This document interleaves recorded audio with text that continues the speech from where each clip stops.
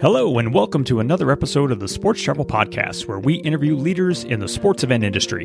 This is Jason Gewirtz, editor and publisher of Sports Travel, and our guest on this episode is Helen Maroulis, the first American woman to win a gold medal in wrestling when she accomplished the feat in 2016 in Rio de Janeiro. Following that event, Helen suffered a massive concussion during a competition that put not just her Olympic future in doubt, but her very own health as well. And in this episode, you'll hear her remarkable comeback story and what went into her emotional victory at the recent Olympic wrestling trials in Fort Worth, Texas, to earn her a spot on the team in Tokyo this summer. But before we begin, this episode of the Sports Travel Podcast is being sponsored by the Myrtle Beach Convention Center in South Carolina. Book your sports event at the Convention Center by the beach. The Myrtle Beach Convention Center offers 100,800 square feet of column-free space that is divisible into 3 sections, and each hall has 35-foot ceilings. The flexibility of the exhibit halls attracts a variety of competitive sporting events. Schedule your exclusive tour today and see why the Myrtle Beach Convention Center is the Southeast's most popular destination for indoor and outdoor competitions and tournaments. For more information, visit myrtlebeachconventioncenter.com. And now, on to the conversation. Helen Maroulis has become a pioneer in wrestling after becoming the first American woman to win an Olympic gold medal in the sport at the 2016 Games in Rio. Those games came about after Maroulis had surprisingly failed to make the team for the 2012 Games, a loss that motivated her to her stunning performance in Rio. Not only did Helen break new ground for women's wrestling in the United States with that victory, it was the magnitude of the victory that also impressed. To earn the gold, she beat the most dominant wrestler of all time, 3-time Olympic gold medalist and 13-time world champion Saori Yoshida of Japan. Helen's career seemed to be full of possibilities following the Rio Games, but a concussion suffered during a competition 2 years later pretty much put everything on hold.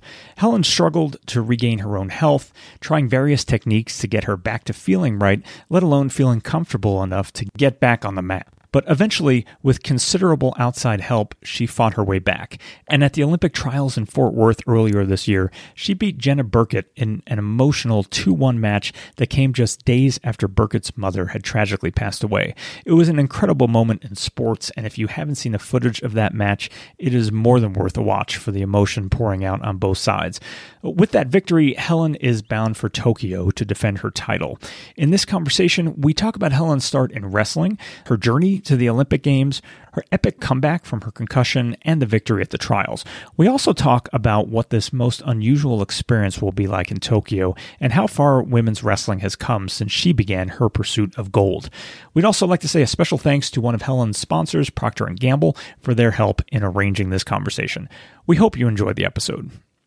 Helen Maroulis, welcome to the Sports Travel Podcast. Thank you. Thank you for having me.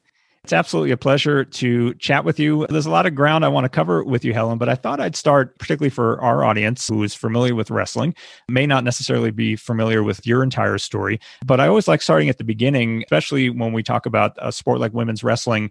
Curious what your introduction was to the sports before we get into all the Olympics and everything else that you've ascended to. What was the beginning for you? How did you even get involved in wrestling? Yeah, so I started wrestling when I was 7 years old. I have an older and a younger brother, and my older brother was in it, and my younger brother had just joined, and there weren't enough kids on the team, and the coach told my mom, we'll just bring him back next year, and my mom didn't want to do that, so she told me to take my shoes off and jump in there and, be his dummy. And after 2 weeks of all the hard work and sprints and push-ups, I went to my parents and I said, hey, this isn't fair. The boys get to compete, but I don't. And so my dad made a bet with me that I could wrestle one match. And if I won that match, I could continue wrestling. And so I was 1-30 that year, but I had to continue wrestling. That's excellent. Well, it seems like a common story a lot of times, particularly on emerging sports, where we've seen either a brother or someone that got you involved in the first place. And thankfully, there have been more and more opportunities, it seems. You obviously had from those auspicious beginning days of 1-30, you've done very well for yourself and started on this Olympic journey. I know in 2012, you came just short. What was that experience like? And at the end of that, were you even thinking about hanging it up, or were you just more motivated to keep going toward 2016? Well, actually in 2012, after I lost at the Olympic trials, I was number 1 seed. I was sitting out to the finals. I was expected to win, and I didn't. And so after that, I maybe in a bit of immaturity swore that I was done wrestling. I wasn't coming back. I hated this sport. But really, the reality was, I think I just hated the highs and lows of putting my self-worth and my identity in something that it shouldn't have been in. And so I actually, when I came back for 2016, it was really about just, doing it God's way and just really, really growing and just being open and, it being about maybe more than sport and more about my self-growth. Yeah. And so in 2016, you win the gold medal, first U.S. woman to win a gold medal in wrestling. And you didn't beat just anybody, right? You beat a three-time Olympic champion in that final. Yeah. Yoshida. How intimidating was that going into that match, knowing you're going up against someone who obviously has quite a bit of experience and success at the Olympic level? Yeah. So wrestling Saori Yoshida in the Olympic finals, at that, it was not intimidating to me. It really was a dream come true. She was, to me, one of the biggest, pioneers and legends in the sport. She'd won 16 world and Olympic medals, never lost a worlds or an Olympics. And it just kind of set the bar for all of us. And it just showed, women around the world what was possible and that there was a standard of excellence and greatness. And so she really fueled my growth because you knew that there was this legend and you weren't going to just have a good day and beat her. You weren't just going to get lucky. I mean, she never lost. So if you were going to win, you legit had to train and be better. So I studied her as a person. And I just saw her as such a champion on and off the mat. And that really helped me to grow and aspire to that. Right. That alone, I mean, that victory alone and knowing who you beat, I would think would be satisfying enough. But was there any added significance to be the first U.S. woman to win a gold medal? I mean, there are very few people, even who win a gold medal, who get to do something for the first time at an Olympic Games, and you did. Yeah, honestly, I didn't. I wasn't seeking to be the first. I didn't want to. I grew up going to all the Olympic camps, and I always thought that all the women were, each year they that it was going to be the year that they were going to do it. Or I thought maybe some of my teammates in Rio, the lighter weights, were going to do it before me. So my goal really was just to win a gold medal. It's really cool to be the first. That is definitely special, and I'm very honored that I got to do that. And especially just when it hadn't been done before and you hadn't seen it, you're just kind of wondering, like, is this right? Am I doing this right? Am I enough? And so to just overcome that and realize that you are enough was really cool. Well, let's talk about what happened next. Obviously, you kept training, and you've been very public about these last 4, now 5 years have been like you suffered a very serious concussion in 2018 during a match, and so let's go there for a moment for obvious reasons that set you back in a pretty serious way. But when that injury happened, Helen, were you aware right away of what had happened to you, or talk a little bit about what that realization was for you?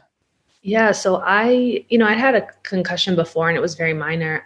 But in 2018, I was doing a pro league in India and I got hit between the eyes, and we just didn't know if it was a concussion, if it was jet lag, if I'd broken my nose. I mean, so it was just kind of the perfect storm. And so it just really didn't get addressed medically the way it should have. And definitely, shouldn't have wrestled on it, but we didn't know. So that ended up being like a 3 to 4 month recovery. And I had symptoms that I didn't even know were possible, like personality changes, emotional dysregulation, and all these other things, light and sound sensitivity. So that really opened my eyes to just the brain and how much you have to take care of it. And it was a long road to recovery, but I also learned a lot of really cool stuff as well, and grew a lot.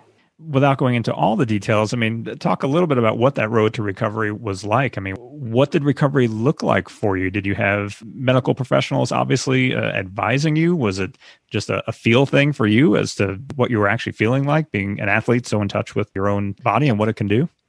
Yeah, I mean, naturally as an athlete, you're very in tune with your body. But the recovery for that, I saw doctors all across the U.S. I'm very proactive about that, and you would get a bit of information that helped or a bit of training. I wear monitors on my head, sensors, and you were doing balance retraining, and you'd have these like lasers that were measuring things like where you're putting your weight, when your eyes are closed, if your vestibular system is working correctly. A lot of vestibular training. I had to have corrective eyeglasses because my eyes were uneven. And so that distorts your view of the world, which can cause symptoms. So I had to wear these glasses for months and kind of wean off of them. I had noise canceling headphones that I would have to wear 24 hours a day.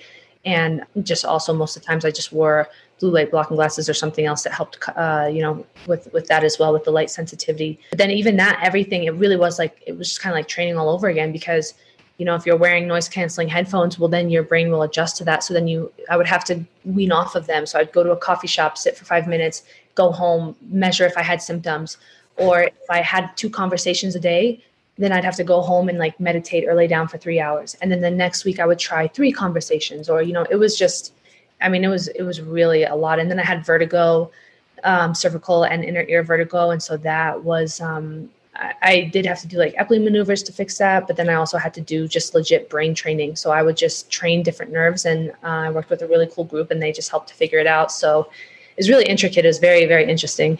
Yeah, none of those symptoms sound great for wrestling. No.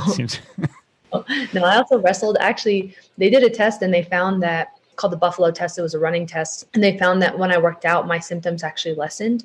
And so, whether that's just like blood flow or circulation. So but I still had the light and sound sensitivity. So I would actually go and just wrestle in the dark. I would go with, my coach would come in, she would turn all the lights off, and I would wear these glasses that they just blink. So you can only see like every, second or something. And just lightly drilling actually just kind of calm my brain and body down. So I don't know if that's just because I've like always loved wrestling or what, but it was pretty interesting.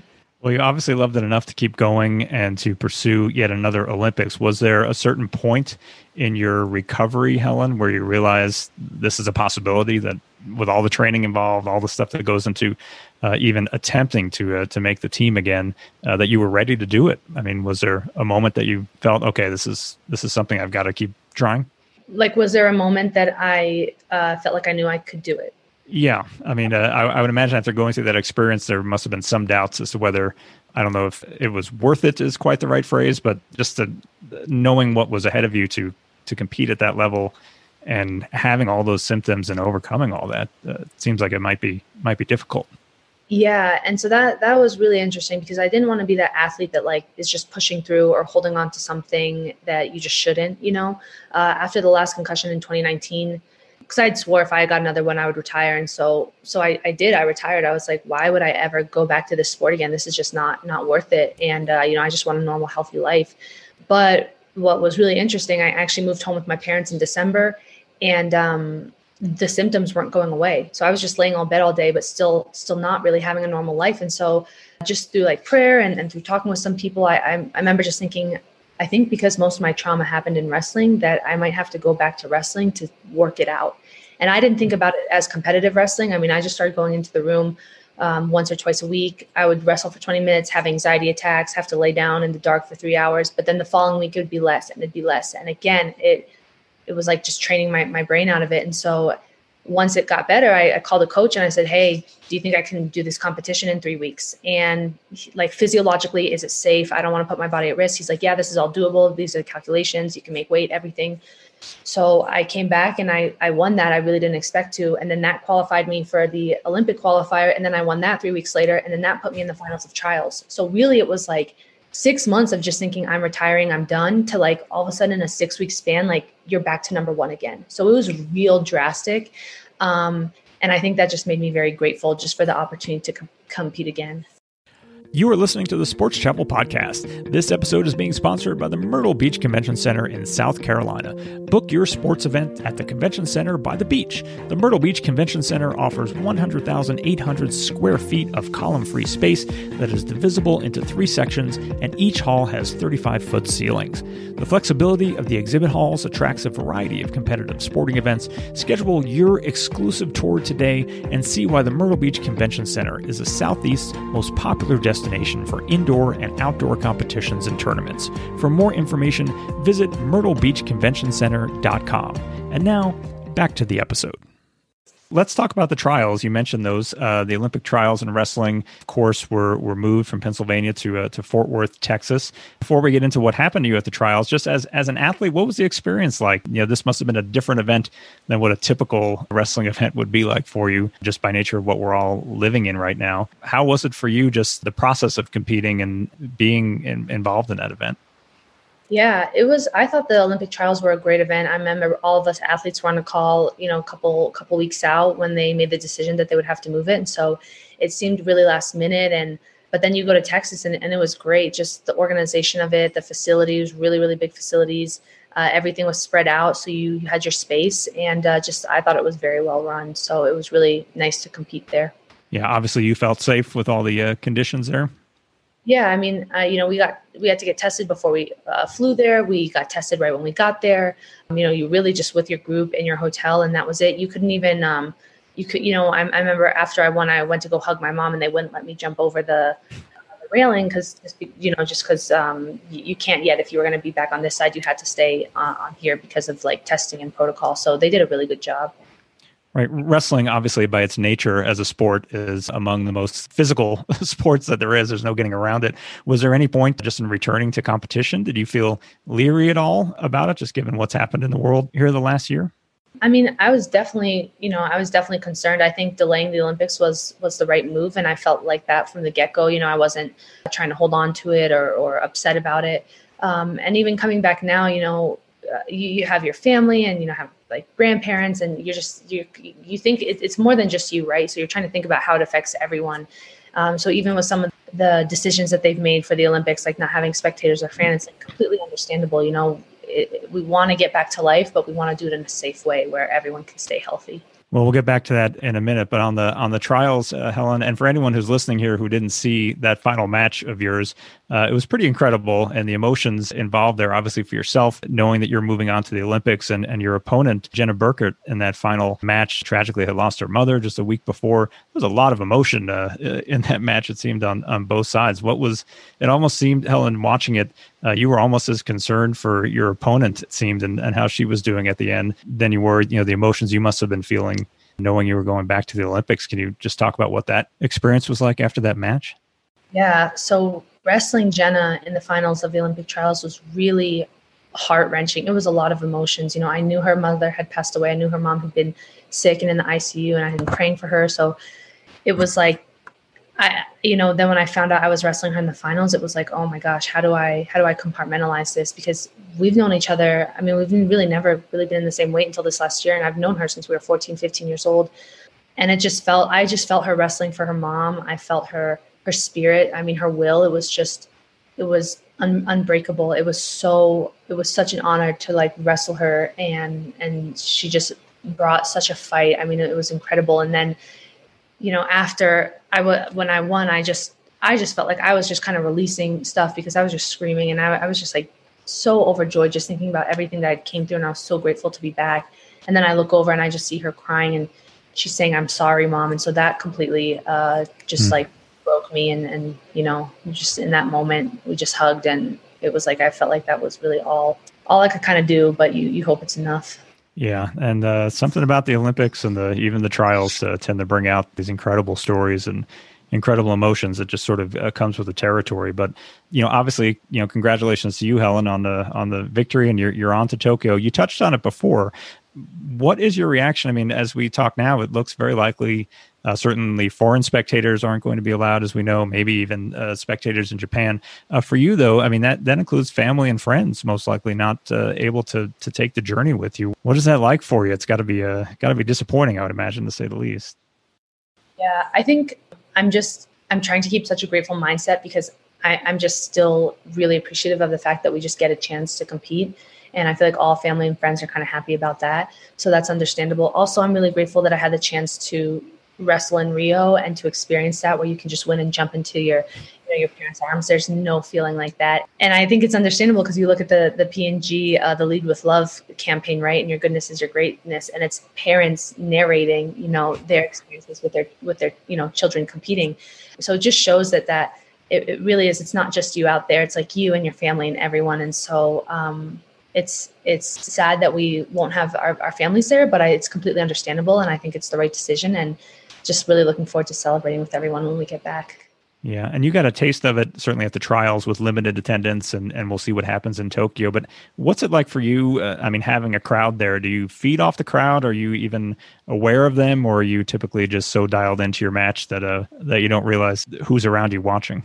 I think I'm pretty dialed in. I mean, I'm just really single-minded focused. When I wrestled at the Olympic qualifier to qualify the weight, that was right before they had the first shutdown. So they actually had no fans there. So I have experienced that before.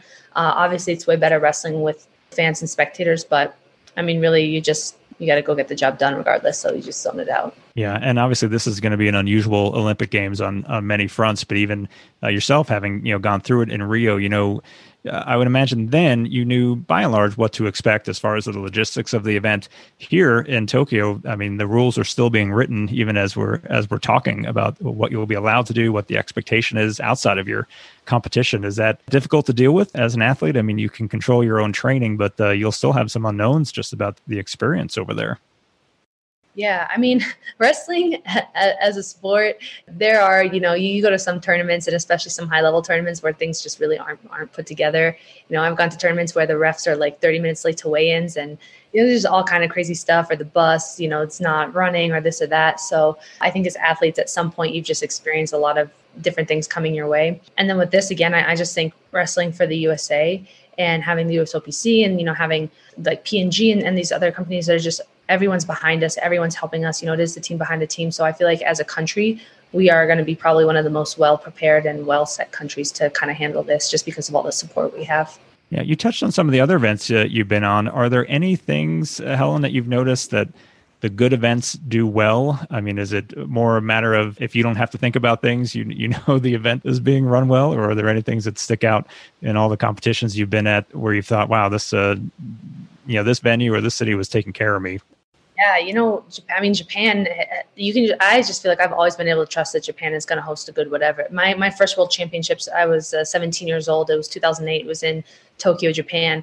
And I had never seen anything like that. It was so well run. They had everything taken care of. They're really well prepared. Everything's clean. Everything's just it really was just really efficient. And I just thought that's how everything was going to run. That was my first experience. And then I learned that was not the case. So I think Japan is actually one of the best. I think Japan and the U.S. Yeah, I would agree with you on that. And I have no doubt that whatever it looks like, it will be well run once we get to the summer. Well, let me close a little bit, Helen, with you kind of on where we started. We talked about your entry to wrestling and even on the Olympic stage, relatively new to even have the women's discipline there. Have you noticed over the course, I guess, of your wrestling career, have things changed at all? I mean, if there are girls growing up now, do they have more opportunities today than they would have when you were starting? Is there still room for improvement? What's your take on kind of where women's wrestling stands in the United States right now? Yeah, I mean, women's wrestling has grown so much, especially since I started 20 years ago. I think, for the first Olympics, there were maybe 5 states with state-sanctioned women's wrestling. And so we're trying to compete with the whole world, and we've got 5 states that offer this, women's wrestling. So that's really big. And now I think we're up to at least 20. I think we might have surpassed that. So it's definitely growing.